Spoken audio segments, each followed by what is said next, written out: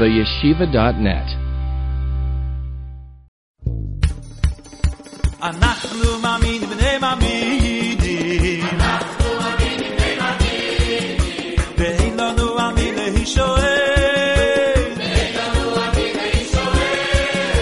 אוי אלו אלו אבינו אבינו שבשמיים. Truth be told, our theme this evening is one of the most difficult to address. The question we're addressing tonight is, where is God when it hurts? Where is the Ribbono Shel Olam when there's so much suffering and pain? Or the question known as theodicy: why do bad things happen to good people? Why so much suffering? Why so much pain? Why so much agony? It's not a question that was created today. It's a question that goes back 5,776 years from the day that the Creator of the world allowed the first two siblings to enter into a fight and the first children to be born, where it was also the beginning of the first war where one brother murdered his brother, and from then everything just went downhill with a few exceptions. The reason it's a difficult topic is because this is not a philosophical topic alone, although many philosophers discussed it. It's not a topic, it's not a theme, it's life. It affects people in the deepest places, in the most raw spaces of their being. It's naked, it's real, it's vulnerable, it's authentic, and it's painful. I remember an experience, an observation, I experienced, and it reminded me what never to do. I was in Yerushalayim once, in Jerusalem, and I was sitting at a lecture that a prominent professor was giving about this question: how do you reconcile faith in God with suffering? To say it, God is good, God is just, Kel Rachum v'Chanun, Rav Chesed ve'emes, and nonetheless so much suffering in the world. And this man, for an hour and a half, explained everything rationally, quote unquote, to the point that in his mind it made perfect sense. And he said, now at last you understand why good people suffer. There was a young woman in the audience, probably 18, 19 years old, and she raised her hand. She said, may I ask a question? He said, sure. She said, have you ever been to a cancer ward for children, where there's children suffering from cancer? He said, no. She said, I have just been there for 3 months watching my cousin pass away. I want to suggest you go to that ward, and give you a lecture there to the mothers, to the fathers, to the children. Now, if I would have been the professor, I would have said, I'm sorry, and you step down, you bite the bullet, and you go eat. He started to explain himself that he was right. She was wrong, and he was right. And what I saw at that moment was, he was completely in his own world. And rationally, he was making all of these calculations, but nobody could listen any longer because he lacked that basic human trait called empathy. I share this with you because, in my experience, I sometimes see and hear rabbis, rabbonim, teachers, scholars, otherwise good and wonderful people. Somebody asks them, why did this happen to me? Why is this happening to me? And without skipping a heart's beat, they have an answer. They explain. It's good. Whatever their explanation is. And I want to say it nicely. I don't know if it's going to come out nicely. Usually this response comes from one of two things. Either from cruelty, but they're not cruel people. It comes from a certain cluelessness. Sometimes there's cruelty and sometimes there's stupidity. And it reminds me of a story that I think is extremely telling and relevant to our discussion. I read this story years ago about a Jew. His name was Reberish Meislish. He lived in Russia. He had a yeshiva that he was the Rosh Yeshiva. He was the head of the yeshiva. And uniquely, he didn't have to fundraise for the yeshiva. He paid for his own yeshiva. How? He had a business on the side. Russia has vast forests. He used to export lumber from Russia to Western Europe. And he made a very nice living. He supported his family. He supported his yeshiva. Wonderful. The supply was always smaller than the demand. So he realized there's real potential for growth. So one year he decided he's going to go big. He borrowed millions of ruble. He leased complete forests, leased many ships, and decided to transport huge quantities of lumber from Russia through the Black Sea to Western Europe. And hopefully he would generate enormous revenue that would sustain him and his children and his grandchildren. Sadly, unfortunately, en route through the Black Sea to Western Europe, the ships went down. 3 ships went down full of his lumber. It was all lost. News came back to the shtetl where he lived that this great Jew, who was both a great scholar and a great Baal Chesed, in a moment, suddenly his fate was transformed. He was now poverty-stricken, and he was in debt, millions of ruble, dealing with the Russian government. A mess, and a mess that would continue likely for years and years, maybe to the end of his life.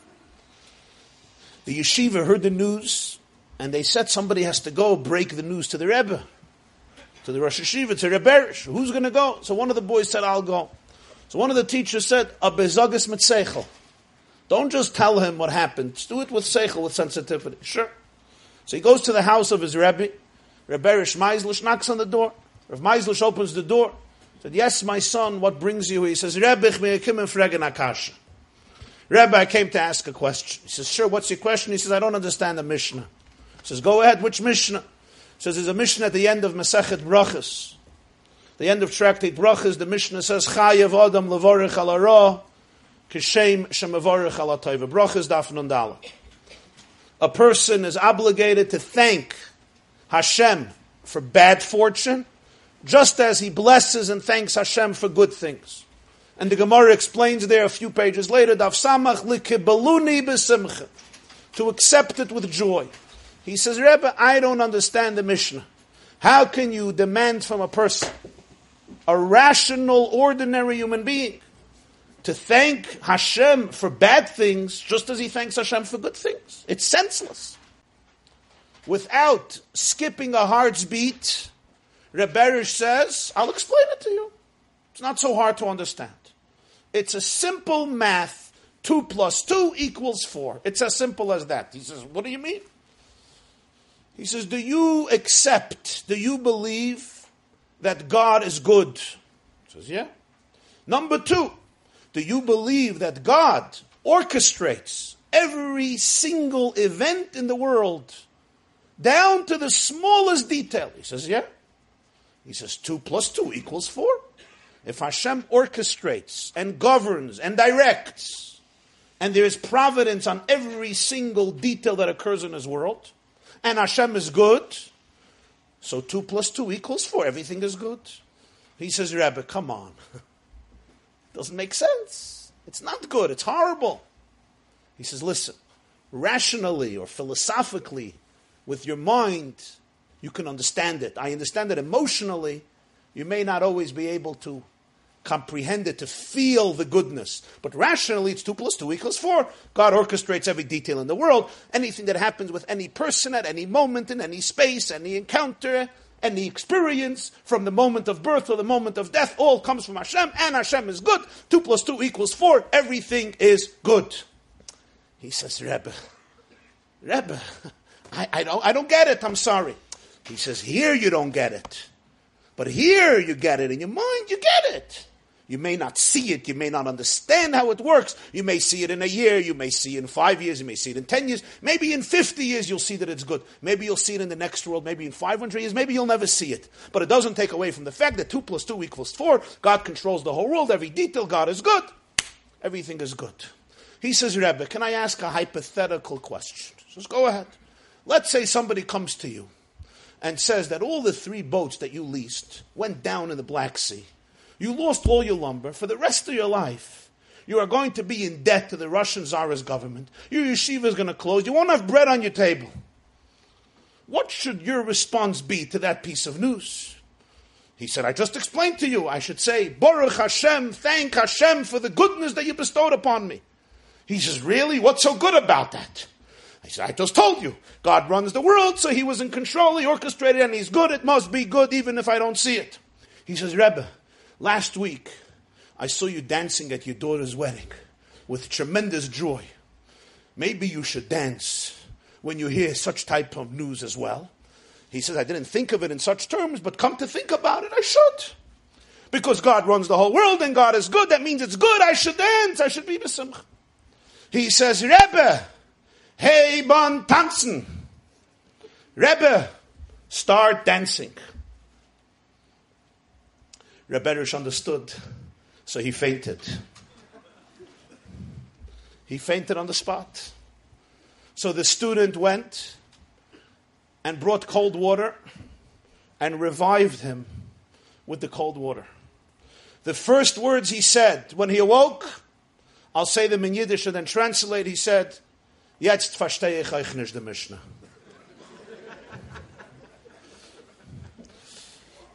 Now, I also don't understand the Mishnah. And this is profound. It's real, it's authentic. Often people have explanations when it comes to an andere. When it comes to somebody else, I'll find you every reason to explain how wonderful it is. But when it comes to himself or herself, jetzt verstehe ich euch nicht, the Mishnah. Now suddenly all the explanations can be thrown into the dustbin. Now I don't understand the Mishnah. A little while ago I was at a Shabbaton for an organization called A-Time. There were a few hundred couples who are yearning for a child, dealing with infertility, yearning for a child. They came together for a Shabbos. One of the couples came over to me Friday night, and the wife says, I want to share with you a story. And since she shared it with me, I think I could share it.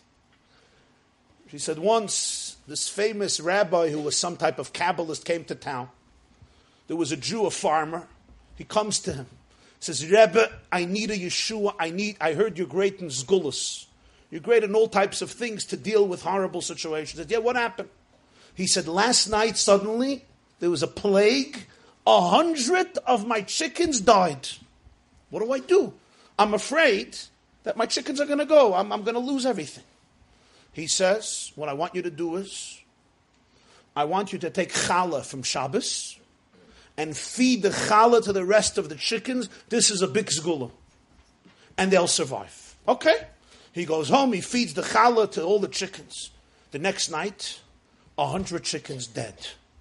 Comes running to this great rabbi. He says, Rebbe, another 100 chickens are dead. I need a zgula, tell me. Didn't work with the challah. He said, no problem. You have kugel left over from Shabbos? He says, yeah. He says, the big zgula for chickens to eat kugel al pi Kabbalah. You give them kugel, if better, Yerushalmi kugel. You give the chickens, they'll survive. He gives the kugel. The next night, 100 chickens are dead. Comes back running. What are you doing to me? I need a zgula. We're going to lose everything. He says, chaluptzas, stuffed cabbage. You give them to the chickens, they'll survive. He gives the chaluptzas that night, another 100 chickens are dead. He comes running back to this Rebbe. He says, Rebbe, it hat good nach zgulas. None of your zgulas worked. None of your spiritual tricks worked. Do you have any zgulas? I have to say this in Yiddish. He says, yeah. Zgulas habe chasach. The shaila is wie viel chickens hat er? I have plenty of zgulas.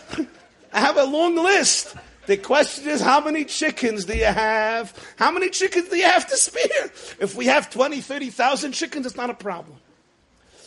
Now, the point of this couple was not to mock Chalila Zgula. It was sometimes people are busy giving other people sgulas. A sgula here and a sgula there. There's something, oh, you shut over the heat. There's something I've shared with my students often in the past. They said, when somebody asks us, why did Hashem do this? Or why did He allow this to happen? What should I answer? And I tell them, I'm not going to tell you what to answer. All I'll tell you is, don't answer why God did it. For two reasons. First of all, I'm 99.9% sure that you don't know. Last time I met you, you didn't appear like Yeshaya Hanavi, or Yirmiyah Hanavi, or Amos, or Yecheskel, or Moshe Rabbeinu. I'm not sure you're hearing prophecy at night. There's an old expression in Yiddish, Divas, what's the expression? Divas Weisen Zogenish, Divas Zogen Weisenish, right? Those who know don't speak, those who speak don't know. That's number one. But even if you did know, you shouldn't answer them why. Under most circumstances, you know why? That's not what they're asking. When you answer a person's question, it's important not only to answer the question, more importantly is to answer the person. Some people answer questions, but they don't answer people. When a person asks a question, you can't only listen to the question. You have to listen to the person behind the question. This person who just lost their child in a car accident, or to terminal illness, or their young wife with a young family of children, or today there was a tragedy, a young man, every day, Ma'aseh b'chol yom. When they say to you, why? You think they're looking for a mathematical equation to put it into a puzzle? It's a question coming from their guts, from their kishkas. Their whole soul, their heart is asking, why? How can this happen? When you start giving rational explanations, you're not addressing what they're asking. They're looking for emotional solace, for some comfort. And you're becoming a cerebral scientist, even if you do know what to say, besides the fact you don't even know the answer.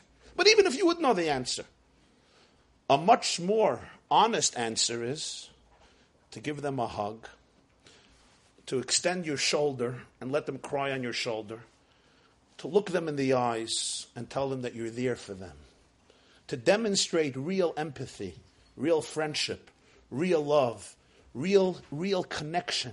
That is, in many cases, if not in most cases, a far more accurate and authentic response to this type of question of dilemma. This, I think, is important to emphasize when we address this topic. Now, this doesn't answer the question. Why do good people suffer?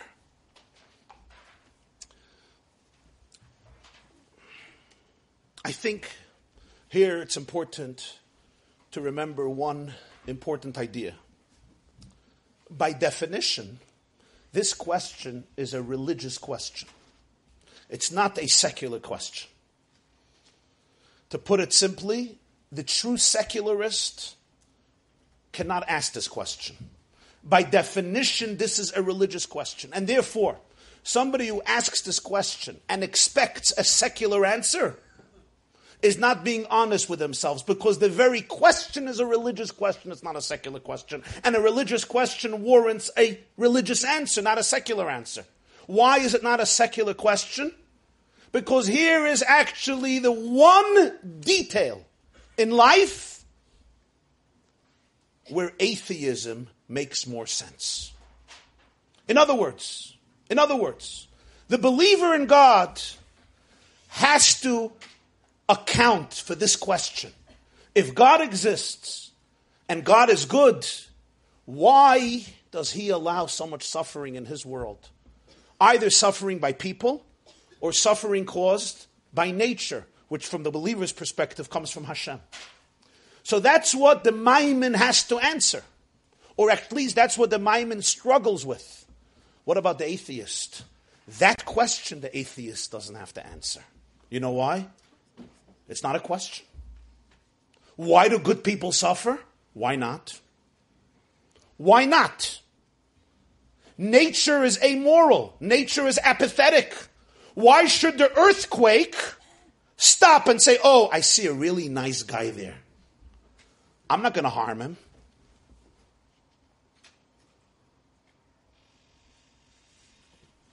For the atheist, the evil and suffering in the world makes sense.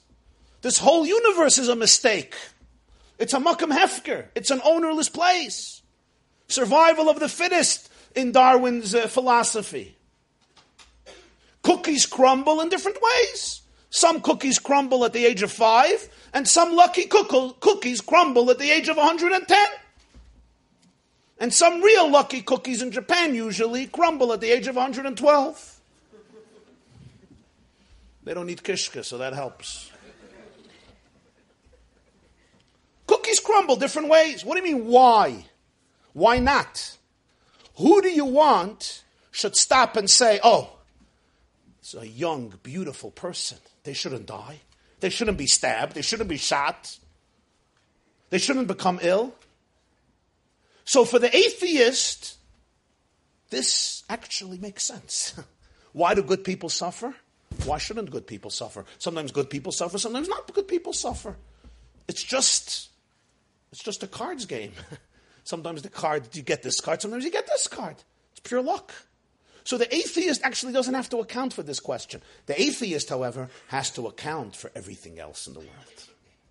For everything else the atheist has to account for. The believer could explain everything else in the world. But this one detail, the believer struggles with. The believer has a terrible dilemma with. I once had an experience. I attended a group. It was a very spiritual people in Long Island. There was a fellow there, not Jewish, an Italian. His name was Tony. And Tony shared a personal tragedy in his family. He came from a very dysfunctional family. He said, I had one sister. One sister. Sister was 29 years old, and she, in his words, was the only normal person in my family. Nice, kind, functional. She was the glue. She kept us all together. And Tony says, one night, it was 11 o'clock at night. It was pouring rain. She was hungry. So she decided to cross the street to go to the grocery store and buy some chips and cola. And she went. She had a black coat. She took a black dark umbrella. And she was crossing. As she crossed, she went over railway tracks. She bought her chips and soda. On the way back, she was bent down under her umbrella because it was pouring rain. And a train was coming. And it was dark. It was 11 o'clock at night. And she was wearing a black coat. And she was holding a black umbrella. And the driver didn't see her. And the train was coming, full speed, full force. She was swept away. She died immediately. He turns to me and he says, why? Why did this happen? And he says, since that day, I am an atheist. I don't believe in God anymore. I knew better than to answer why. I listened. I empathized. What should I say? I know why. But every week, during the subsequent groups, he would always turn to me and says, why, Rabbi, why? I said, I'm here for you. Finally, after 2 months, he said, enough being here for me. Answer me why. Now he wanted something else. He didn't want emotional empathy. So I said, Tony, can I be honest with you? He says, sure. I know you're empathetic. You're a nice guy. You feel my pain. Great. But I want to know why. I said, it's very simple. You want to know why she was killed? I'll explain to you. It was 11 o'clock at night. It was dark. It was raining. She was wearing a black coat. Her umbrella was black. She was walking. She was bent down. The driver didn't see her. That's why she was killed. He says, no, why? I'm like, why? I'll explain to you. Because when it's dark, it's hard to see. A train is going in full speed. It's extremely dangerous when you get in its way. It's simply more powerful than the human body. It has more mass. The driver probably couldn't see clearly. She was also bent down, so she didn't even see it coming. And she was wearing dark, so that didn't help. That's why. He's like, Rabbi, I thought you were more intelligent. I know, I'm not asking how. I'm asking why. I said, you? You? You're an atheist. Why not? You expect a train to stop and say, oh, she's a really nice girl. I'm not touching her. Sometimes the train says, he's a nasty guy. Let me do it with Hidur. Let's finish him off fast. She's a really nice young woman. Who do you want to make this decision? The driver did it by mistake. You want the metal of the train. You want the car. You want the engine. Who do you want to make the decision? You're saying, why? It was an accident. It was a mistake. It was a horrible mistake. That's why. And I just explained to you how. I said, Tony, maybe you're not such an atheist after all. Deep down, every person asks why. You know why every person asks why? Show me the greatest agnostic and atheist in the world. When they read about a tragedy, or when they hear about a tragedy, or when they see a tragedy, every ordinary, healthy, sensible, functional human being asks why. Maybe not in that, with that word, with that expression, but from our hearts, from our minds, comes out the question, why? Whether it's a tsunami, an earthquake, a natural disaster, whether it's an illness, whether it's a terrorist attack, whatever it may be, everyone asks why. But why are we asking why? The why is a religious question. It's predicated on the premise that deep down in the human soul, there is a feeling that justice ought to be the way the world is governed. Compassion, righteousness, justice is the way the world is supposed to work. And when a good person suffers, and when a good family experiences agony, there's something off. The person feels it's amiss, it's off, it's not right. But why? Why do we feel that way? It's ridiculous. Who should give the world, who should give us that feeling? You want the train? You want daimim, you want inanimate, inorganic matter, you want bacteria, you want chemicals, you want atoms, you want electrons, neutrons, to stop and say, I'm going to be just? So the very question of why bad things happen to good people is a question that must have emunah. If there's no emunah, there's no question. It actually makes perfect sense. It's sad, but it makes perfect sense. Now, this still doesn't answer the question. It just says that the question is a religious question. So why? So the person who does feel there should be justice, because there is a God who created the world, who sustains the world, who is good, who is just, why does he allow it to happen? Why does he sometimes make it happen? Not only allow it to happen. There's two types of evil in the world. There's evil that's created by men. There's a Holocaust. There's a terrorist attack. There's ISIS. There's Al-Qaeda. There's Hitler. There's Stalin. There's Pirate. There's Titus. There's Turkmenidai. There's Khmelnytsky. And then there's natural disasters that is completely from heaven. There's an accident. There's an illness. And so on and so forth. So we have all read, we have all heard different approaches and different responses. You'll find them in articles, you'll find them in essays, you'll find them on websites, you'll hear them in seminars. You'll read some of them in Sfarim, in holy books, in different types of books, in Judaism. And really every religion and philosophy in history had to address this dilemma. Sometimes people will talk about Gilgulim, reincarnations. That every soul has its own journey, its own history, and therefore its own mystery. And a soul sometimes was here before, and it finished its mission, and it just had to be here for a few years to complete. That's the whole, what's called Teres HaGilgulim, which already exists in early Kabbalah Sfarim. You have it in Zohar, in Parshas Mishpatim. The Ramban, in his introduction to Sefer Iyov, has a long introduction. The Arizal has a whole Sefer called Sefer HaGilgulim, Shar HaGilgulim. That's one approach, one component.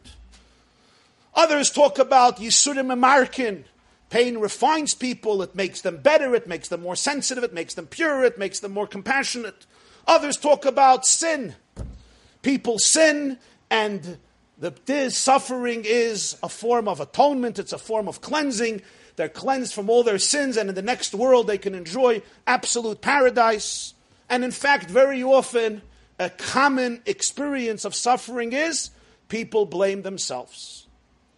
They're guilty, they feel guilty, and they ask what terrible things have they done, and if they can't find it, they invent it, or they remember that person who told them how terrible they are, and that justifies the suffering. Others talk about the fact that the body is not very significant. The primary part of a person is a soul, and the soul is never really damaged or killed or dies. The soul lives on eternally. And what happens with the body in this physical world is not very relevant. It's inconsequential. It's not that significant. It's transient. It's temporary. It's a few lousy years of eating sushi, kugel, making money, and trying to show up in life. And then the real life happens in the next world, in the future world, and this world is only a corridor. These are some of the approaches you have heard, you have read over the years, right? You've all heard this, you've all read this. And certainly, there are kernels of truth in each argument I addressed. They're discussed by Gdolei Yisrael Amitim, by great rabbis, great tzaddikim, great sages. But this doesn't cut it. It explains perhaps certain details, certain aspects. Sometimes you look at a situation, you have the holiest person, the holiest people, the nicest people, the most innocent people, suffering terribly. You have children, they didn't even have a chance to sin, to harm anybody. Little children sometimes suffer for years, sometimes suffer for their whole life, never mind the suffering of their families and children. 70 years ago there was a Holocaust, 1.5 million children were gassed. 1.5 million children sent to gas chambers, besides 6 million Kedoshim, Tzaddikim, Tahirim. To say they all sinned, it's cruel. It's not true. This is one of the reasons people have such a difficulty with God and with Judaism. I'm being honest with you. Because, how could you not? You think this is a God? This is sin? This is how you punish for sin? People have such difficulty with it because it creates, that means that the best people are considered the worst people. It's a very, very difficult pill for people to swallow. All of them were killed because of sin. And does it ever end? Does it ever end? I mean, usually a person is sentenced to prison. Take the American justice system. Justice, injustice, whatever you want to call it.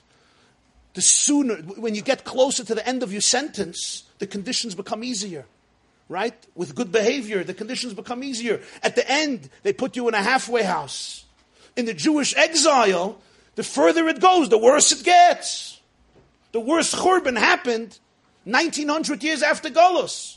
So you say, oh, they sinned again, so we'll punish them again. So they'll become atheists again, so they'll sin even more. So it never ends. This is like an endless cycle of suffering because they're sinners.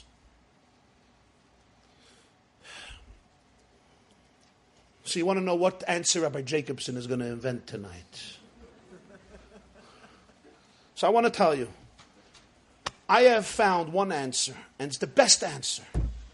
It's the best answer, and I'll be frank with you. When I was a little younger, I saw this answer, but I never appreciated it. The older I get, the more I appreciate this answer, above all other answers. And it's really the best answer. The answer consists of 3 words, which are always the best answers. An answer that you can't say in 3 words, don't say it. Somebody once told me a speech that you can't say in 4 minutes, you shouldn't give. I didn't listen to him because I would have to quit my job. The answer consists of 3 words. We don't know. We really don't know. And I want to show you where this answer comes up. Maybe we do know. This comes from a book that Jews are not so into. It's called the Bible. Yeah, I'm serious. I spoke once in front of thousands of non-Jews, lahavdil. I was quoting the Tanakh. I started a verse, they finished it. They finished it. with Jews, the Tanakh is not such a popular book. One of the 24 Svarim of Tanakh, you should put it on your night table. It's good to read through, at least once in your lifetime. One of the 24 Svarim in Tanakh is the book of Iyov. In English, it's called Job.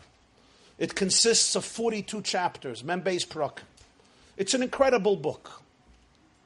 My guess is that most people in this room did not read Iyov from the beginning to the end. Pretty educated guess. You may have finished Shas 2 times. But Chumash and Tanakh, somehow, I don't know why. Samaza, I do know why, but it's not for now. Iyov is an incredible book. If you read it, if you learn it, you have to read it with a box of tissues. First of all, the language, the prose, the poetry is incredible. It's absolutely incredible. But the depth, the conversation, the debate is unique. What's the story of Iyov? The story of Iyov is this story. It's the book of Tanakh where Hashem addresses this question. And the Gemara in Baba Basra has an argument, who's the author of Iyov? When was it written? Time of Avram, the time of Moshe. Maybe it's just a metaphor, lo haya v'lo nivra, it's just a metaphor, it's a parable. There's various views and opinions who wrote Iyov and when Iyov was written, it's not clear. Chapter 1 of Iyov introduces the man. And remember, Iyov himself could not know chapter 1 of Iyov. Chapter 1 of Iyov is God talking about Iyov and calling him Ishtam, v'yashar, v'yirei Elokim. He's a good man, he's a just man, he's a complete man, he's a man who's fearful of God, and he's a blessed man. He has a wonderful wife, he has a big family, he's wealthy, he's healthy. Glik, gezind, parnusa, alt, geffen. Alt one, nachas, shidduchim, whatever you want. Gets shishi, gets shlishi, gets maftis, the honoree at the dinner, lives in a wonderful home with an indoor pool and an outdoor pool. And then, based on a whole conspiracy of the Satan, tragedy strikes this man Iyov. But not just tragedy. Tragedy after tragedy after tragedy. He loses all of his children in freak natural accidents. He loses all of his money. He himself becomes bitterly ill. He has shchin, he has boils all over his body. He turns to his wife and he says, I'm now like when I was born. I came out of my mother's womb. Orum yotzasi, I came out naked. That's what I am today. I have nothing. I'm bereft of anything to hold on to. Hashem Nasan, Hashem Lokach, those are the words. They come from Hashem Nasan, Hashem Lokach, Yishem Hashem Evorech. And the Pasuk says he'll never curse. Hashem, no blasphemy. Iyov has 3 friends who come to visit him. For Shiva. 3 friends. We know their names. Eliphaz, Bildad, and Sofer. Sheni Yiddish and Emen. Eliphaz, Bildad, and Sofer. And then there's a 4th mysterious friend who comes around, a younger guy, his name is Elihu. For the next 37 chapters in Iyov, they debate. The 3 friends debate Iyov. Their point is, Iyov turns to them and says, why? And they say, you must have sinned. You must have sinned. God is just. God is good. God doesn't make mistakes. You look into the mirror and see where you went wrong. And Iyov protests. He says, it's not true. I am a good man. I never harmed anybody. I always did the right thing. I did not sin. Something wrong happened. Injustice. And they attack him. They criticize him. You're a fool. You're an idiot. You're a heretic. You're a horrible person. He looks at them and he says, you're the fools. You are just, he calls them chanfonim of God. You're just trying to flatter God. You want him to be on your good side. You don't even believe what you say. I will be honest with Hashem. I will not stop saying the truth. I'm a good man. And my suffering is in vain. Either there's a mistake that happened here, or really God lets evil run this world. That's what he has an expression. He lets evil take over this whole earth. There's absolutely no justice. They each speak. He responds. They speak again. He responds. It's very, very intense. It's very, very emotional. It's very, very powerful. And it's very loaded.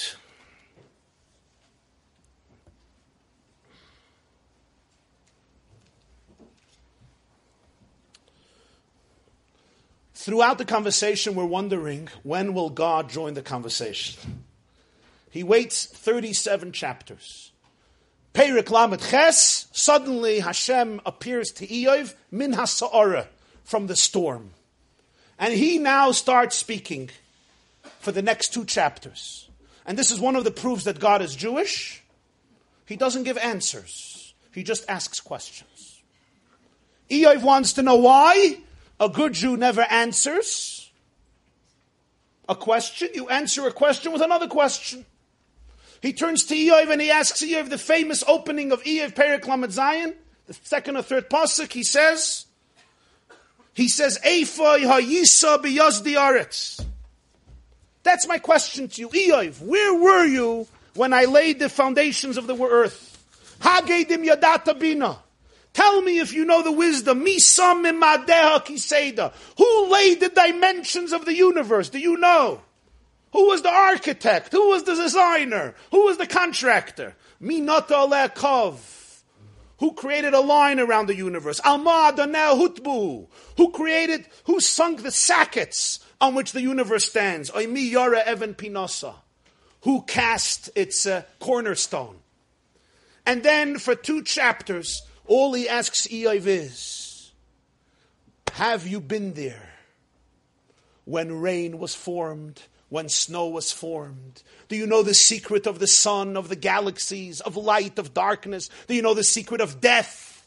Do you know how an ostrich lays its eggs? Do you know how insects are born, how mammals are born, how fish, how the water goes, how clouds, lightning? He goes through dozens and dozens of items of cosmology, of biology and of nature, and he tells Eov, can you tell me how all this happens? Can you explain this to me?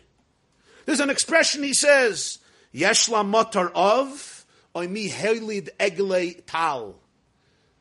Does rain have a father? Are you its father? And who is the mother of dew? Mi beten mi yotza hakerach. From whose womb did ice form? Ukfer shamayim mi yeladoi. Who gave birth to the frost of heaven? Examples of details of nature. Basically, Eov, let's discuss a little science. Let's discuss a little biology. Let's discuss nature. At some point, he turns to him and he says, Hatatsud lelavi teref v'chayas kfirim tamale. Do you hunt the prey for the old lion? The old lion is hungry. Do you go and bring them the food? Do you fill the appetite of young lions? Do you know what happens? Did you create these lions? Do you feed them? When they crouch in their dens, they abide in their domains to lie in wait. You have to know the nature of lions to understand these psukim. So you created these lions. You're there with them in the dens. You bring them the prey. Who prepares for the raven his prey? Ki yiladav el yishaveyu yisul bli oichel. Because the young ravens cry out to God, they wander for lack of food. Do you feed them? And he goes on and on with these types of psukim. 2 chapters, Eov responds, another 2 chapters from Hashem. And what's fascinating is he never answers the question. Eov said, why did I suffer? Why did all this happen to me? I was a good person. I was just. Hashem doesn't answer. All he's telling Eov is he's asking him questions. And his questions bring out one point. Eov, you don't know the first thing about creation. You think you'll understand the Creator? We would put it in our terminology today. Eov, can you explain to me one cell of the 40 trillion cells in the body? And you are going to understand the one who created, the author of the whole cosmos? You don't understand a single star, a single galaxy, the dynamics of the organism of one animal from millions. There's billions, quintillions of insects and animals and flowers. And you think you're going to understand the Creator. One egg you can't wrap your brain around. We don't even understand today one atom.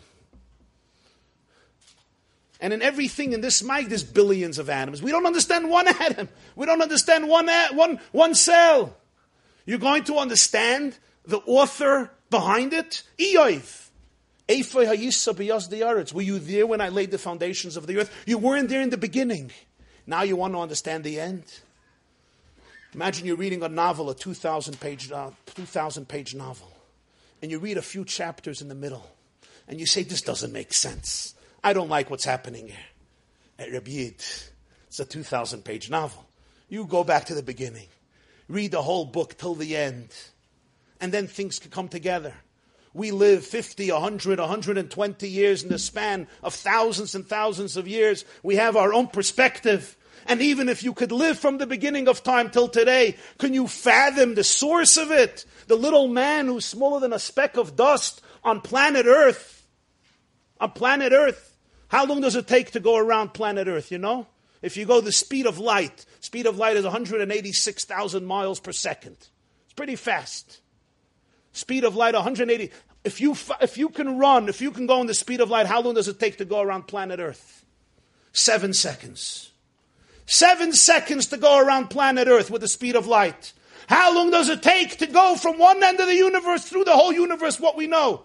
Speed of light, 28 billion years. So you're one person on this planet, the universe, you don't even begin to have any comprehension even of its size, never mind of its dynamics. Now you think you understand, you're going to understand the author. You don't understand birth, you think you can understand death. We say death is mysterious. It's unfathomable. Birth is not mysterious. We ask a question, why do people die? Eoiv, why don't you ask the question, why are people born? Why are people born? The whole life is mystery. The whole life is one big secret, one transcendental mystery. After this speech of Hashem, which is basically a bunch of questions, Eoiv responds. Take a look. I quoted this Eoiv Perik Membeis. It takes 41 chapters. Vayan Eoiv es Hashem vayoymar. Eoiv responds to Hashem, and what does he say? Lachein higadeti v'loy ovin. Niflois mimeni v'loy eda. This is what Eoiv says. The best answer ever given in history. After God himself had a chance to justify himself. The only time Hashem said, I'm here. And Eoiv says, so tell me. And all Eoiv says at the end is, I don't understand. Nifloyis mimeni. It's beyond me. V'lo yeda. Ich weiß nicht. L'shem oizen shmaticha v'ata eini rozchal kenemas v'nichamti alofa v'efer.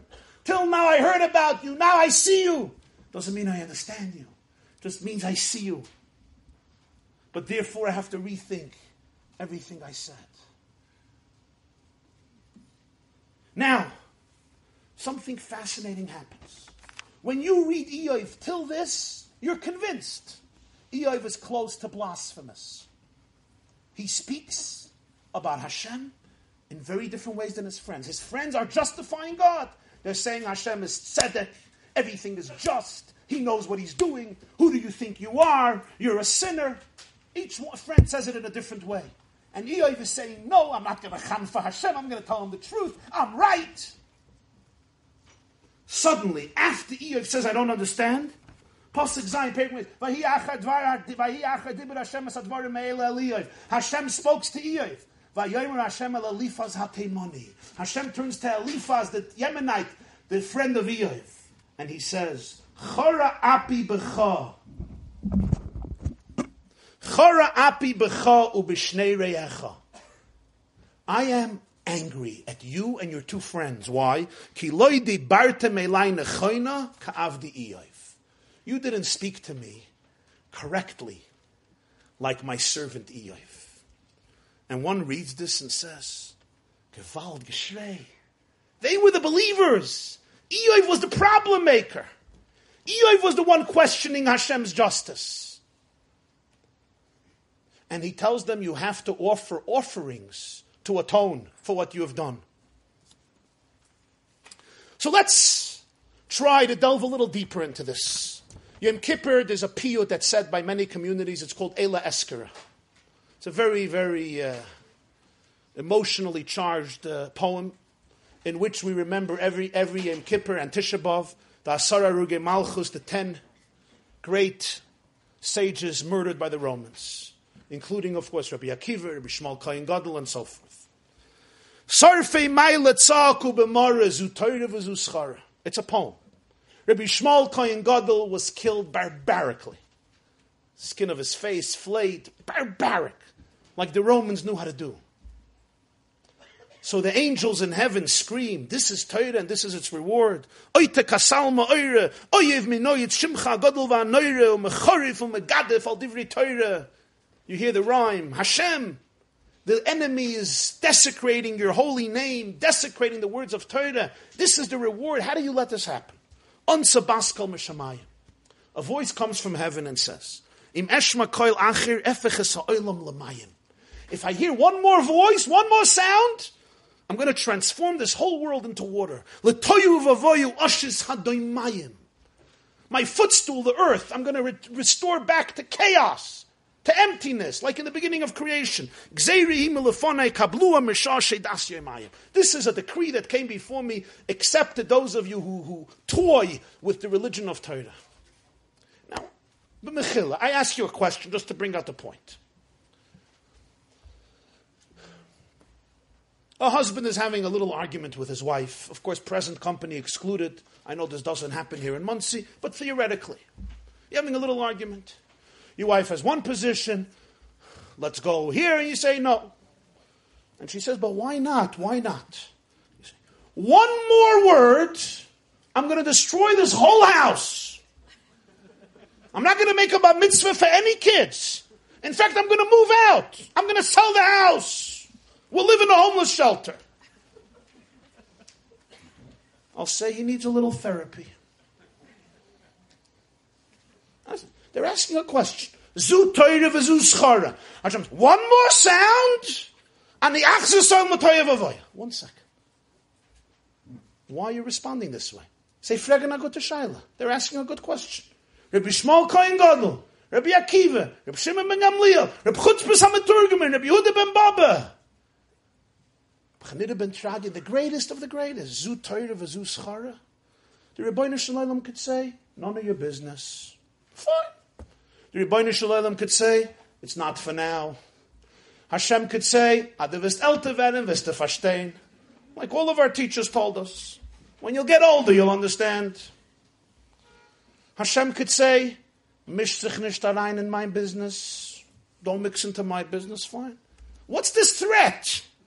Im eshma koil acher efeches olam l'mayim toyu v'avoyu. One more sound, I'm going to destroy not only you, the whole universe. Excusez-moi. First of all, baruch yikzich. What? I'm asking a good question. If it wasn't God, you know what I would say? If it was a human conversation, I would say he doesn't have what to answer. You got him under his, you triggered his insecurities. You triggered his demons. You triggered the skeletons that he never resolved from his own relationship with his mother. You know what I mean? So he exploded. That's what's happening here.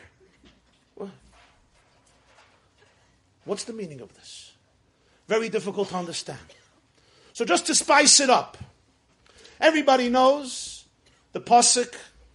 It's actually a siyamos. If you don't know it from Tanakh, at least you know it from Masechta Moed Katan. Bila hamavis la netzach hamach Hashem alakim dima me'al kol panim. One day death will be swallowed and Hashem will wipe dima, a tear, the tear from every face. Comes the Arizal, Rabbeinu Yitzchak Luria, the greatest Kabbalist, and he says, dima begematria moyed. And it's the end of Moed Katan. Dima, tears, is the same gematria like Moed, which is a holiday, a Yom Tov. There's only one problem. It's not. Dima is 119. Moyed is 120. Right? Yeah. You can make the calculation. Dima has mem, ayin, dalet, and hey. Moyed has Mem, Ayin, Dalet, and Vav. It's one more. It's 120. So, of course, the commentators answer very simple. Im HaKoilel. You know what Im HaKoilel means? I'll explain to you. When you have two words that are the same gematria, so if it fits, great. What if it doesn't fit? Right? So you add one more. How do you add one more? Im HaKoilel. You add the fact that there's one word. You add the klal, the general word, all the letters included. So Dima, together with the Koilel, together with one word, Dima, becomes 120. At first glance, you read this, and you're like, okay, your gematria didn't work, so you give me a Koilel. Thank you. It's like an anecdote somebody once told me. There was a fundraiser from Israel. He would come to a very wealthy man in America for a Koilel that he had. And he told the guy, he has 200 young Galayit in Koilel. They sit and learn day and night. He pays them, of course, a lot of money every month. And the guy trusted him, and he used to give him a check every single year, $300,000. Nice check. One time, this wealthy supporter came to America. He said, you know what, let him jump into the Koilel. So he jumps in, he comes to America from Israel. So he came to Israel. Let him jump into the Koilel. So he jumps into the Koilel, and it was like Eiv, Loi Hayav, Loi Nivri. It was a mashal. The Koilel was a metaphor. It was a parable. It existed in concept. There was no Koilel. There was no house. There was no young Galayit. There was no svarim. There was not even coffee. And of course, what's a Koilel without coffee, right? He doesn't say anything. He goes back home very disappointed. The next year, the fundraiser, the Rosh Koilel comes to him. He says, the Koilel has been growing by leaps and bounds. I don't even know where we're going to put them all. Maybe you can double your donation. $600,000, not so much for you. He says, I'm happy to give. Takes out his checkbook. The man is very excited. He gives him an $18 check. He says, here. He says, $18? At least like last year. Last year you gave me $300,000. Why are you giving me 18? He says, it's 18 im ha-koilel. It's 18 with the koilel. So it's very funny when you read through Jewish books, you see the gematria im ha-koilel. What is it, a joke? It doesn't fit im ha-koilel, especially such a serious thing.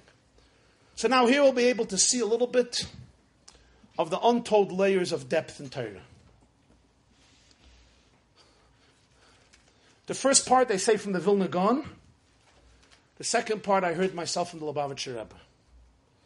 Here's the Vilna Gaon's Vart. He said as follows.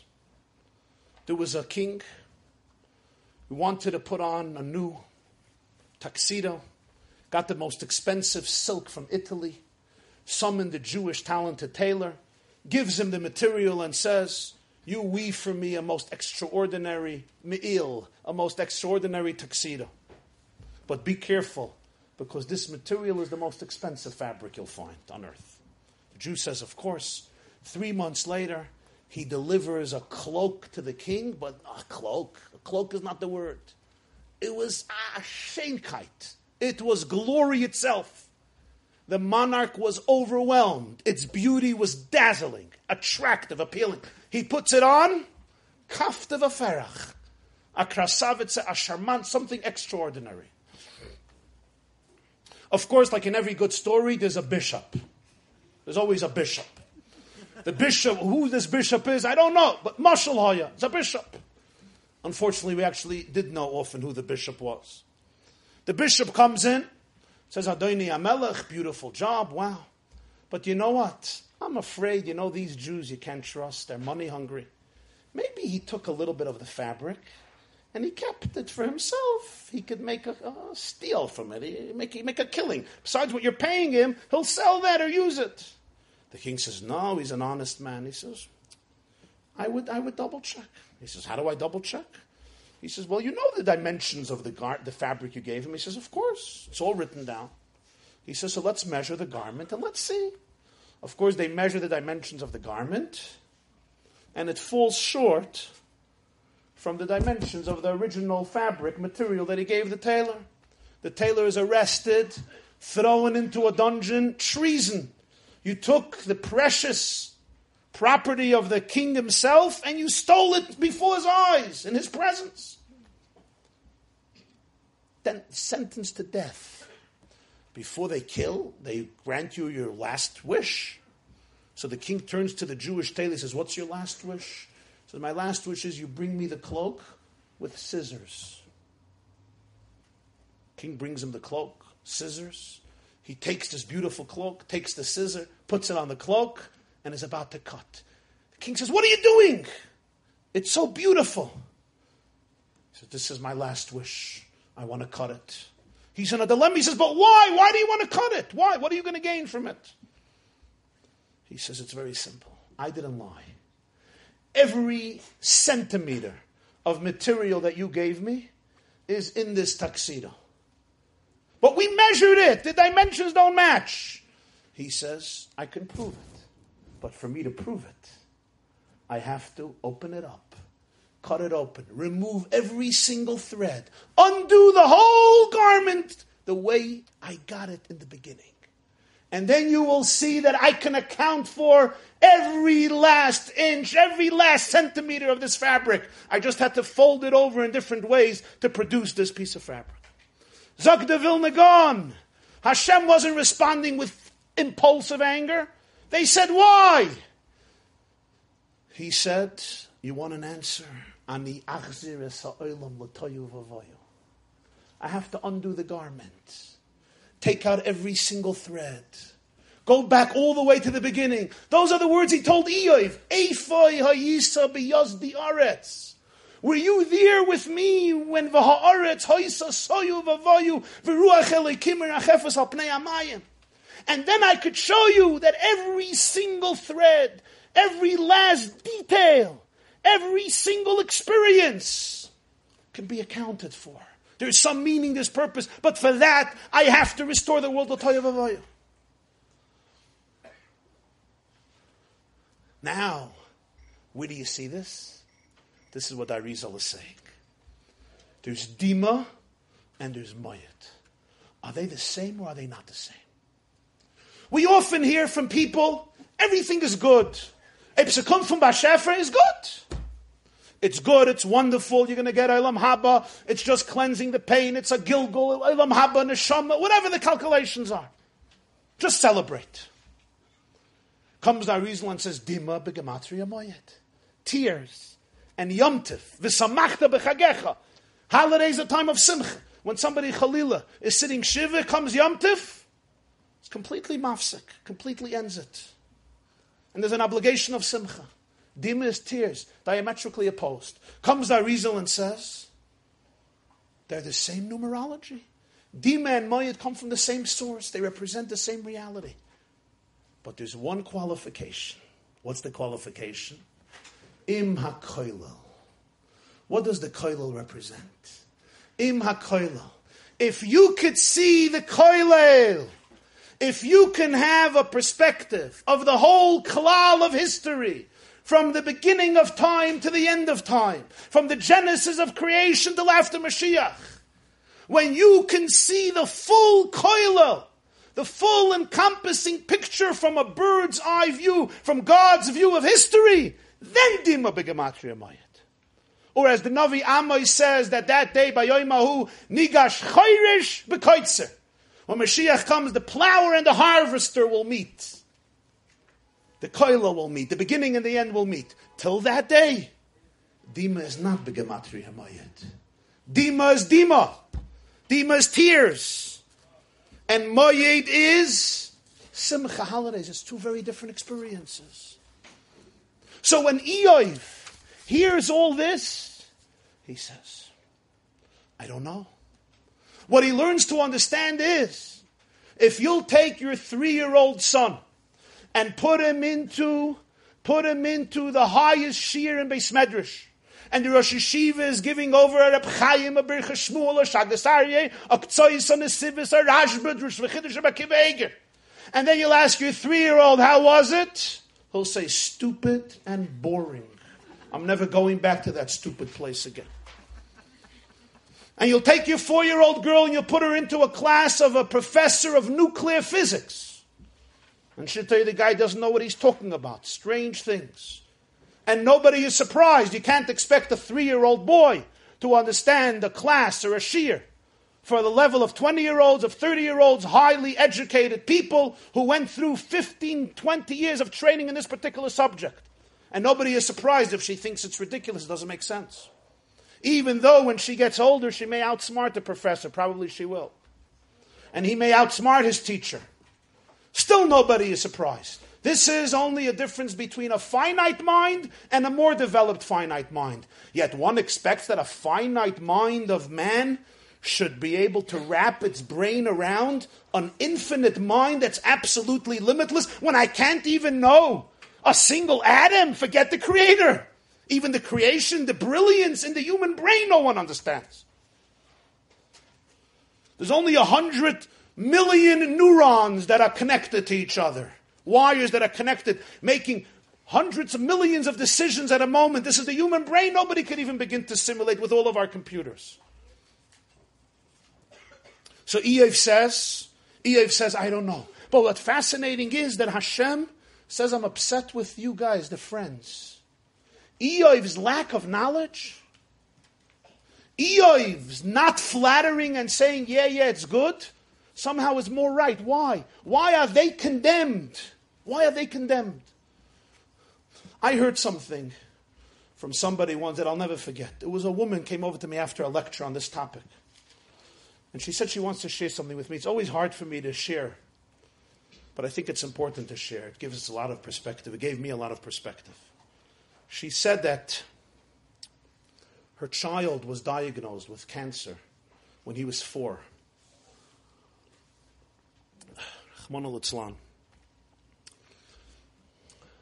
He suffered terribly. After a few months, he was in the hospital. He turned to his mother and he asked a question. And you know what his question was? Why did this happen to me? She told me these words. She said, Rabbi Jacobson, I was stupid. And I said, it could be that in a previous Gilgal, in a previous incarnation, you did some wrong things, and this is your tikkun, this is your fixing. She said, my son did not argue with me. He just turned his eyes away and never spoke about it again. And I realized that moment that I failed him. I failed him. 2 years later, he was still dealing with it. 2 years passed. He turned to me and said, why did this happen to me? I thought, she tells me, I became so much smarter. After these 2 hellish years, I became smarter. I tell him, you're a tzaddik, and Hashem tests tzaddikim. That's why. You're a very righteous person. God tests the righteous. She tells me, my son turned his eyes away again. I knew I failed him. I regretted it immediately, but I said what I said. And he wouldn't bring it up again. But I knew that I betrayed him. She tells me they cured it. And he was fine. He went back to school. When he was 11, it came back. In a vengeance. He was in the hospital at the age of 11. And he turns to me a third time. And he says, Ma, why did this happen to me? And she says to me, she says, Rabbi Jacobson, after all these years, I did become smarter. I looked my son in the eyes, I held his hand, and I called him by his name, and I said to him, I don't know. And she said he did not turn his eyes away. His eyes stayed there. That's what he wanted to hear. He needed to hear that. You know why? He needed to have the dignity of somebody validating the depth of the mystery and not just rationalizing it and putting it into a box. 2 weeks later, he passed away. She shared this with me. I'll never forget it. Not long ago, I was sitting at a kumzitz here in Monsey, somebody's home. He invited a bunch of young people. It was a Mitzvah Shabbos. There's a boy sitting near me. In the middle of one of the songs, after it was probably 2 or 3 in the morning, I was like a teenager again, he turns to me and he says, Rabbi, why did my mother die? I didn't know his mother died. He's a boy from England. His mother had 9 children. She fell ill and she passed away. He was before his bar mitzvah. He told this to me. And he says, why did this happen? My father had to raise 9 kids on his own. He says, years I was angry at God. I didn't put on tefillin. I hated Yiddishkeit. Now, slowly, in this yeshiva, he's finding his way to Yiddishkeit. So I was sitting near him, so I put my hand on him, and I said, I don't know. These are the mysteries of life.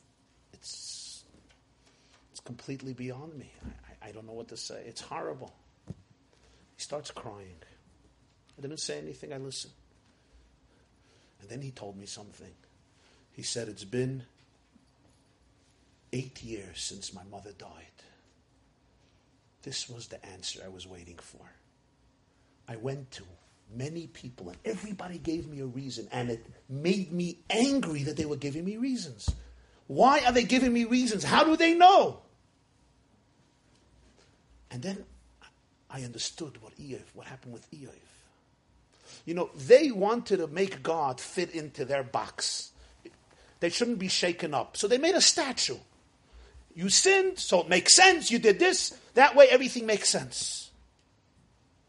Eov says, I really don't know. But that doesn't mean I'm going to change the fact and say that I'm a sinner. The dignity that a person in pain deserves is incredibly important to understand. It's more true, it's more real, and it's more authentic. And you know where else you see this? You know where you see this? I have to say, a few weeks ago, I did a Shabbaton near Lakewood. So Reb Aaron Reich was there, one of the Rosh Hashivas in Lakewood, Reb Shnei Kotler's son-in-law. So he told me a vart, beautiful vart. I never heard it before. The Beis Yisrael, the Gerer Rebbe, met a Litvischer Rav, a Lithuanian rabbi, and the Litvischer Rav told him as follows. We say every Thursday from Tehillim, Eidus bihoisef samay betseisei al eretz Mitzrayim, svas lo yodati eshma.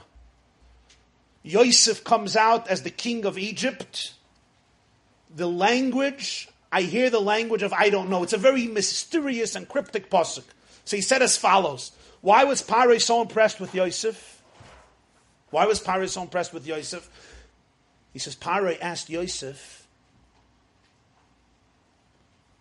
to explain his dream. He says, I heard they say about you, Tishma chaloim lifter. You know how to explain a dream. What did Yosef say? One word. Bil'odoi.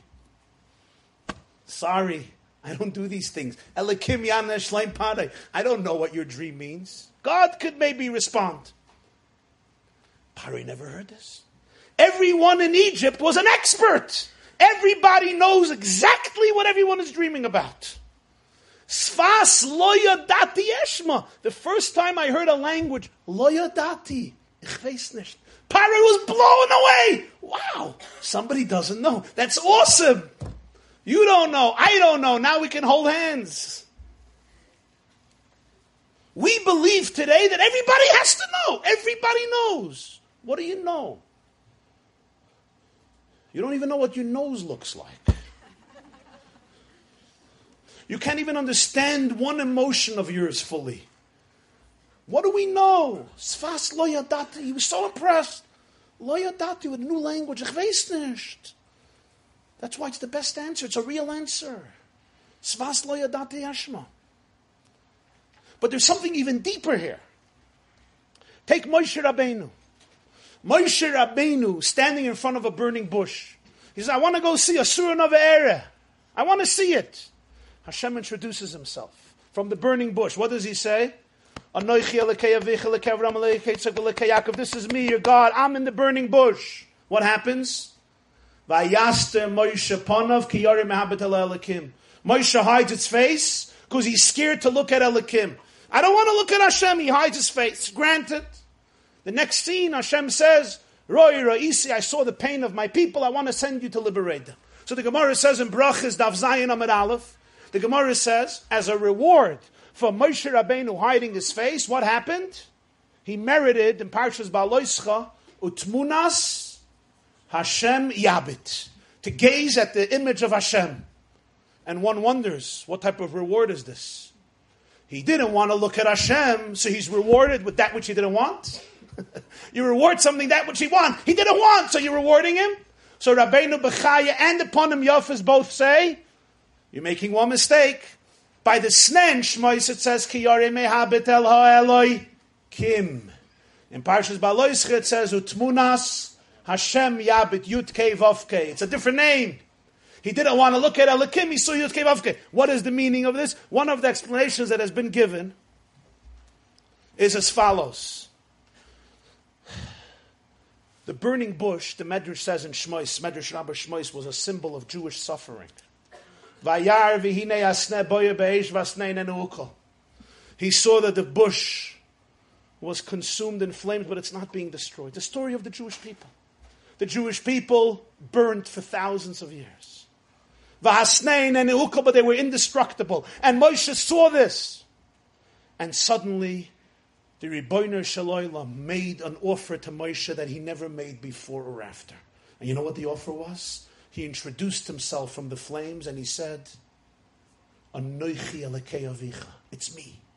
Moshe, I will invite you to see me in the fire. I will give you a gift. I will allow you to perceive me in the pain. Imagine. Humanity sees pain and all we see is pain. Tears, tragedy, horror. And we say, why? Moshe, I will allow you to see me. In other words, to see purpose, to see meaning, to see goodness, to see the presence of divinity in the fire. That was the offer. You know what Moshe did? Vayaster Moshe Ponov. Ki Yarei Mehabit El Elokim.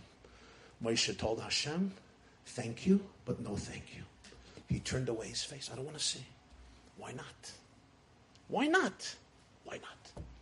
I'll tell you why not. There's two types of pain in the world, my dear friends. There's pain which we observe and we understand its value. And that pain is not that painful. So for example, people undergo surgery every day. Surgery is painful. Nobody should ever need it.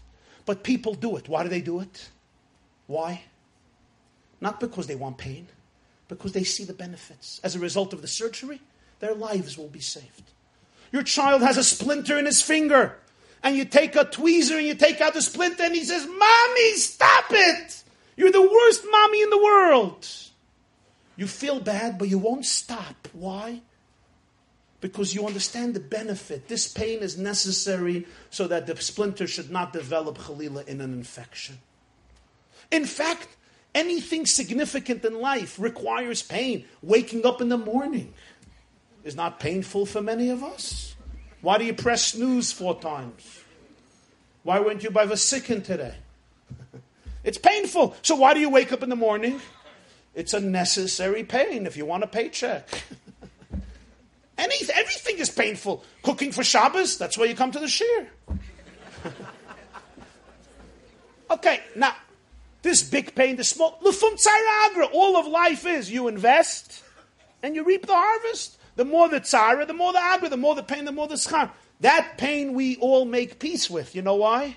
We understand the value, the benefit. We see the correlation between the pain and the rewards, the profits. But there's another type of pain in the world. And that's the pain which we look at and we don't understand. Why? What's gained? What benefit? What value? What purpose? This shatters us because we don't understand. Who gains from this type of pain? Who benefits from it? Why? Why? That pain really hurts. When Moshe Rabbeinu was offered by Hashem to see God in the flames, he says no. You know why? You understand why?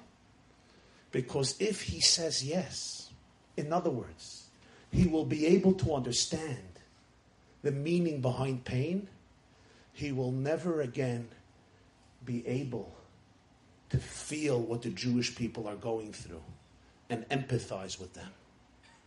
he will be like the parent taking out the splinter. So Moshe Rabbeinu tells Hashem, I will not look, because I must stay with my people. I need that the fire, the cry, why, should burn in every bone of my body. And that's why Moshe Rabbeinu could stand up at the end of Shmois and say, Lama hare oisa la'am hazeh v'hatze lo yitzalta samecha. Why? What type of why? Moshe, I was about to show you the purpose, the meaning. Moshe said, I want to be with my people. This perhaps is his greatest moment. You know why? He rejected heaven for the sake of earth. He rejected Kivayachal Hashem for the sake of Hashem's children. When Hashem saw this, he says, now I know you're the leader of the Jewish people. Das is our Rebbe. Now I'm going to send you to redeem them. Zog the Gemara. B'schar that Moshe said, Ki yori mehabet el Elikim. He didn't want to look at Elikim. He didn't want to see Midas Hadin. He didn't want to see Hashem in the negative, in the evil, in the pain. He was Zoicha to Smunas Hashem Yabit. To see Yudke Vovke, to see the Hisgalos, the revelation of compassion. He saw Yitzias Mitzrayim, he saw Kriyas Yamsuf, he saw Matan Torah, he saw the explosion of love, of compassion, of redemption in the most abundant way because he refused to make peace with Elikim. Reb Moshe Leib Soseva says, everything comes from holiness, everything comes from Hashem. What's so holy about atheism, about apikursus? Everything comes from Hashem. So kfira also comes from Hashem. What's so godly about it? And you know what he says? Reb Moshe Leib Soseva, he says, when you see somebody in pain, he says, sometimes people see somebody in pain, and you know what they say? The Eibishter wird helfen. God will help you. The Eibishter sicher hat gute Sibbes. God, I'm sure, has good reasons. And Moshe Leib Soseva says, now is a moment for apikursus. Hashem has his plans. We know that. Moyed begematria yedime im hakoilel. Achzir sol motoyev avoyu. What your job is? Your job is not to understand pain. Your job is to alleviate pain. Your job is to stop it. Your job is to help it. Your job is not to understand it, to comprehend it, to say, I get it. What a wonderful plan. God, you're awesome. That's his job. Your job is say, what can I do to stop this? What can I do to help you? What can I do to change this fate through actions, through words, through prayers, through deeds, whatever it may be, through tzedakah and so on and so forth. That's the job of the human being. Hashem is upset with the friends of Eiv. Now at last, I want to address one final point. And that is the fact that throughout Jewish history, and it's an extraordinary thing, we see it every day, and I know personally many people who have endured tremendous pain in their life. And you see that not only did it not destroy them as people, not only did it not undermine their life, destroy their joy, their trust, their optimism, but even their relationship with Hashem has been not compromised, sometimes strengthened. And I want to share with you another perspective here. We often hear about punishment. But here is a perspective that has nothing to do with punishment. And frankly, the Yisurim that the Jewish people went through for 2,000 years are so astronomical. We are one guf. Those Yisurim have refined the Jewish people.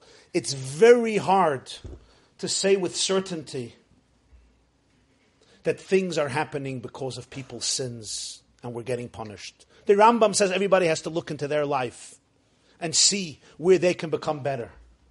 But to give a psak din, to give a verdict, this happened because of his sin, their sin, the community's sin, unless you're a prophet, one has to be very careful with such words. A cheshbon hanefesh is always in order. There's always a calling, there's a message. How do I enhance my life? How do I create less darkness and more light? But here I want to share with you a perspective that has nothing to do with punishment. I put it in the quotes and the sources. It's very, very deep.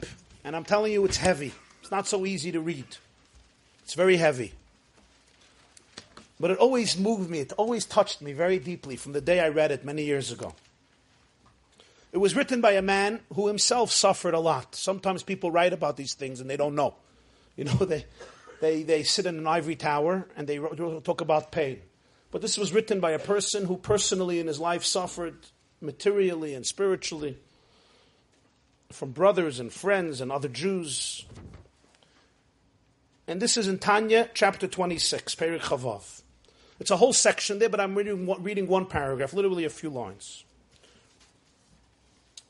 V'lechein Amar Razal, the Gemara says, Ki asmeichim b'yisurim aleim akasav oimer v'oyev v'ketzeis hashemesh b'gvurasai. The Gemara says those who accept pain and they're still joyous, the Pasuk says his beloved ones will experience the sun when it comes out in its full might. And he explains, Ki hasimcha hi me'ahavasai kirvas Hashem yoisem mikol chaya elam haz. The simcha one can have, whatever happens in their life, is the fact that a person loves being close with Hashem more than anything else in the world. Kediksiv ki toiv chazdecha mechaya. Tehillim says, your kindness, being one with you, is better than everything. It's more better than everything, just to be with you. V'kirvas Hashem hi biyeses seisum ma'ilalein ketz ba'alma diskasya.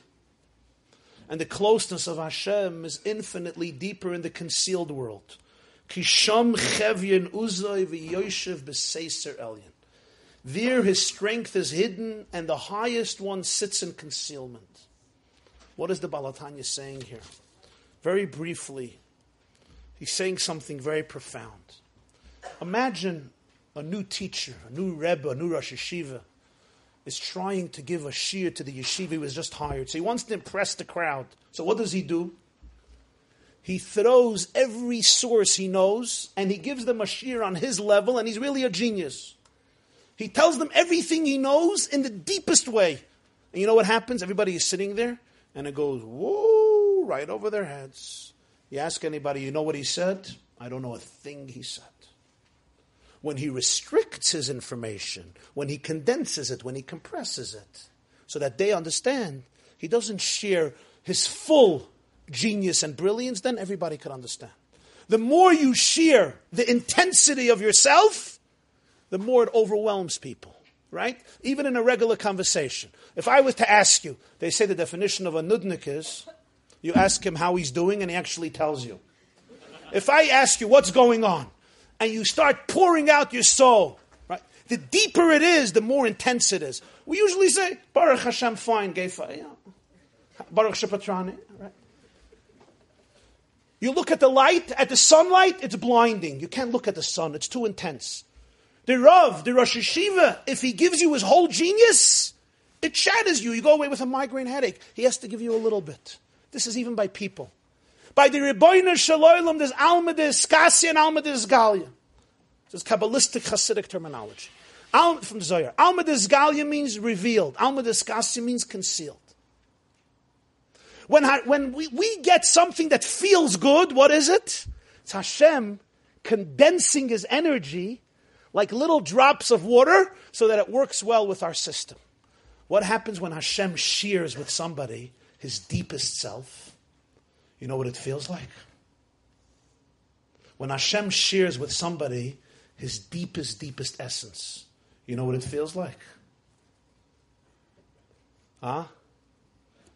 It's pain. That's pain. Because our vessels are limited.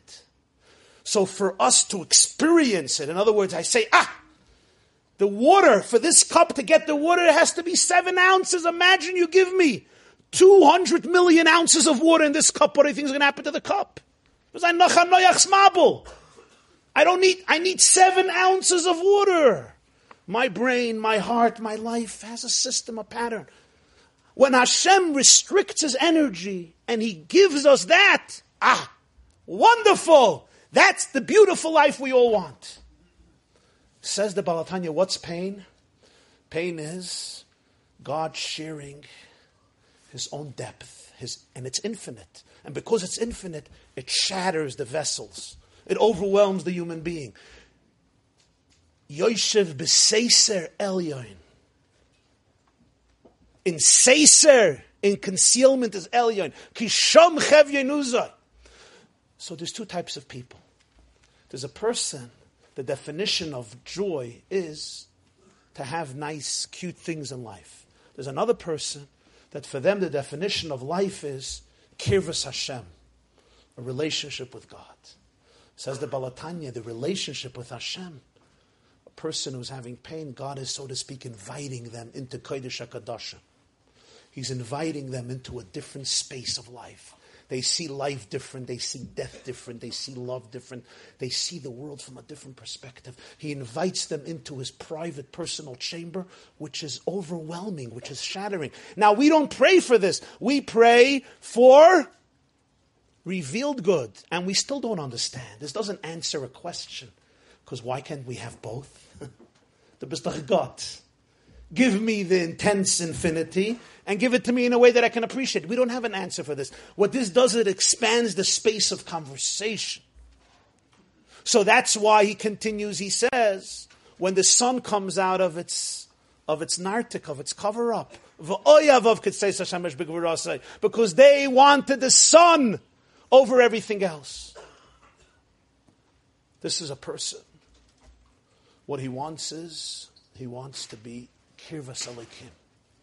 And the closeness to Hashem is much more in Alma D'Iskasa than Alma D'Isgalia. And here he has a second piece, Igeres HaKodesh Siman Yud Aleph. Kshe'yizboin en ha'adam ba'omek havanasei v'yitzayir b'daitoi haviyosei me'ayim b'chol rega v'rega mamish. If a person will meditate in depth, and he'll imagine his creation every single moment from nothing. If he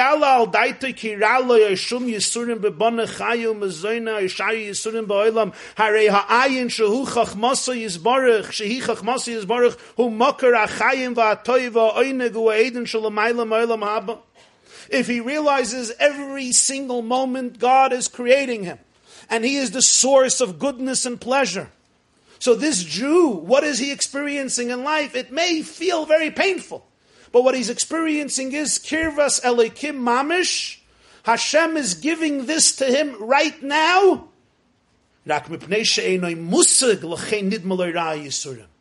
It's incomprehensible. It's something that one cannot wrap their brain around because it's God sharing his deepest, deepest self that shatters the structure of a person, because the structure of a person is based on finiteness. So this is not punishing him. He's inviting him into the mystery, the intimate divine mysteries of life. Is it an explanation? I don't think we have here an explanation. We have here a certain type of experience. A person who experiences this in a certain type of way.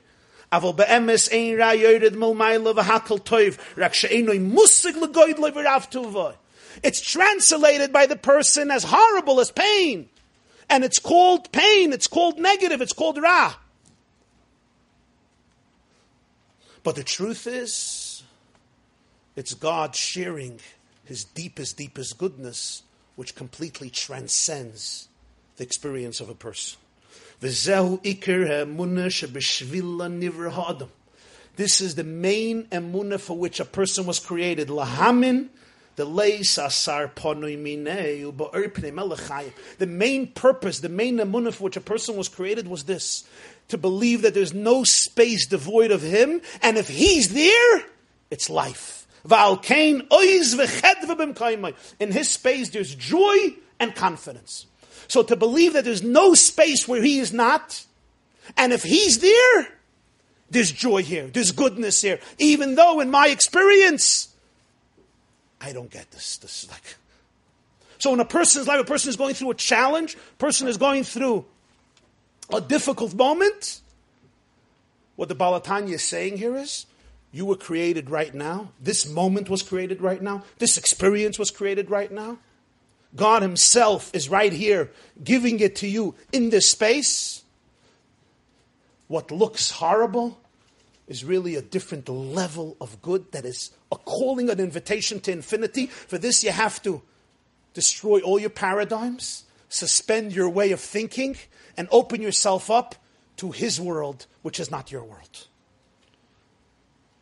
Hayil v'hurak toiv kolayim. Al kain, therefore, Reishis HaKol, the beginning is sheyismach ha'adam v'yagel b'chol eis v'shah. Beautiful words. A person should be happy every single moment. The G'dolei Achsidis despise depression. He should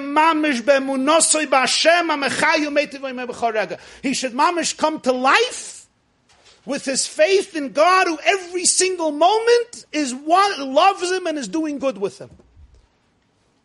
The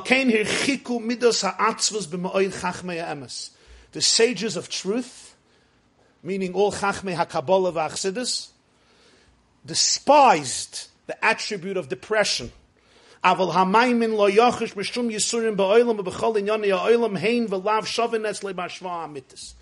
real Maimin, yes and no, is identical. In other words, it's how he thinks about it, how she thinks about it. The facts I can't change. Whatever happens, I can't change the facts are the facts. Those are the facts. How I think about the facts. Either I think about the facts, I'm a victim of a terrible situation, or I think about the facts, this is God's gift to me right now at this moment, to know that He's here, and it's the deepest, deepest goodness, even if that, but that often means that I have to think completely differently about everything, because it doesn't fit in to my cup. Cup as in cup, and cup as in the more complicated cup. There's a niggin from Rabbi Yitzchak Baditcheva. You know the niggin? Many people don't know it. Rabbi Yitzchak of Baditchev, who was one of the closest friends of the Balatanya, both students of the Maggid of Mezrich, passed away 3 years apart. Baditcheva passed away Tishrei Tovkuf Ayin, 1809, and the Alter Rebbe, Rabbi Shnei Zalman of Liadi, Tevis Tovkuf Ayin Gimel, Tevis 1812. They were very, very close friends. Extremely, very mamish. So Rabbi Yitzchak Baditcheva has a niggin, a beautiful niggin. It's called Adudala. Adudala. And I want to share with you one part of the niggin. It's relatively a long niggin. I mean, not that long, but relatively a long niggin. But there's one part of the niggin that sums this up in a very powerful way. Rabbi Yitzchak Baditcheva. Now remember, who is the person behind this song? He lived this song. He breathed this, and he has been through a lot too. We talk about the Baditchever, the sweet, sweet Jew. He's been through a lot. He's been through a lot. He was persecuted. It's not for now, but he was persecuted terribly, including from his own brothers, from Jews. It was a hard situation, besides in his personal life and family. So there's one line of the niggin. He says, the niggin starts, Riboynoi shaloylam, ich will adudale zu dir spielen. Aye emtza eko riboynoi shaloylam, va'aye loy emtza eko riboynoi shaloylam, avu velech dir gefinnen riboynoi shaloylam, un avu velech dir nicht gefinnen riboynoi shaloylam. Where will I find you, Hashem? Where can I find you? But where can I not find you? Where are you? I don't know, but where are you not? I also don't know.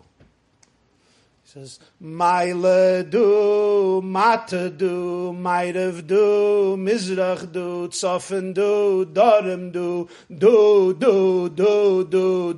do. Up is you, and down is you, and east is you, and west is you, and north is you, and south is you. And then he says, Oib segut is doch du, Chalila nisht is wieder du, und oib du is doch gut, du.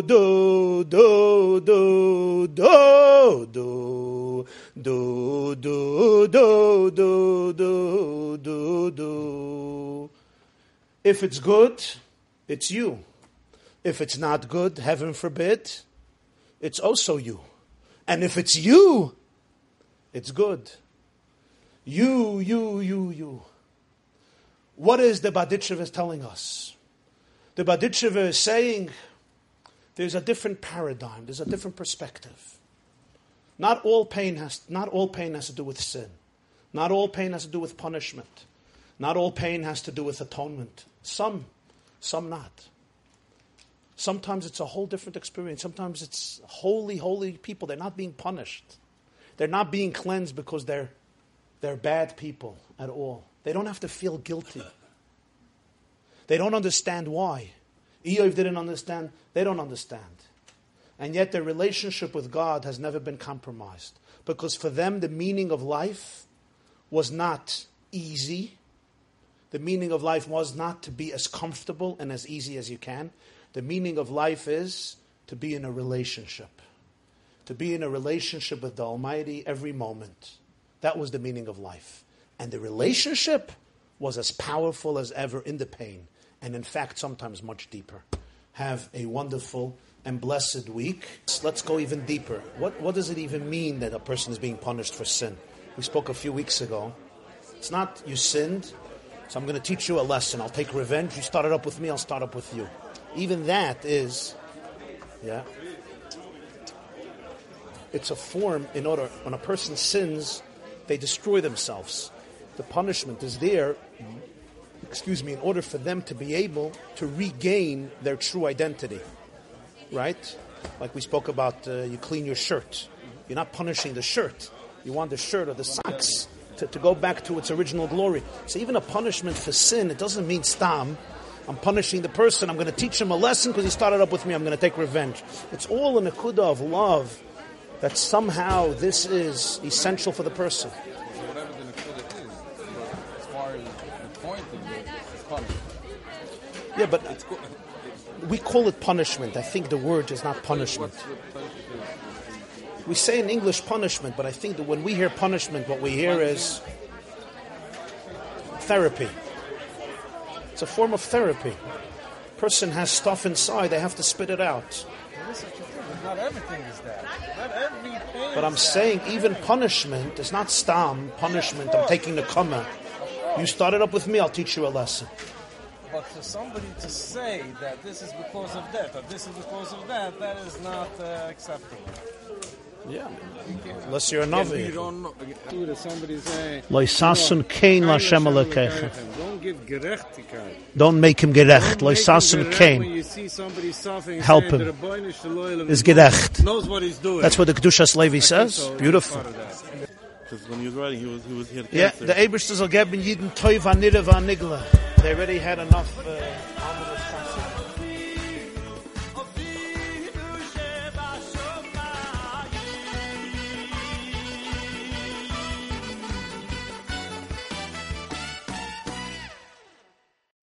This class is brought to you by the Yeshiva.net. Please help us continue the classes. Make even a small contribution at www.theyeshiva.net/donate.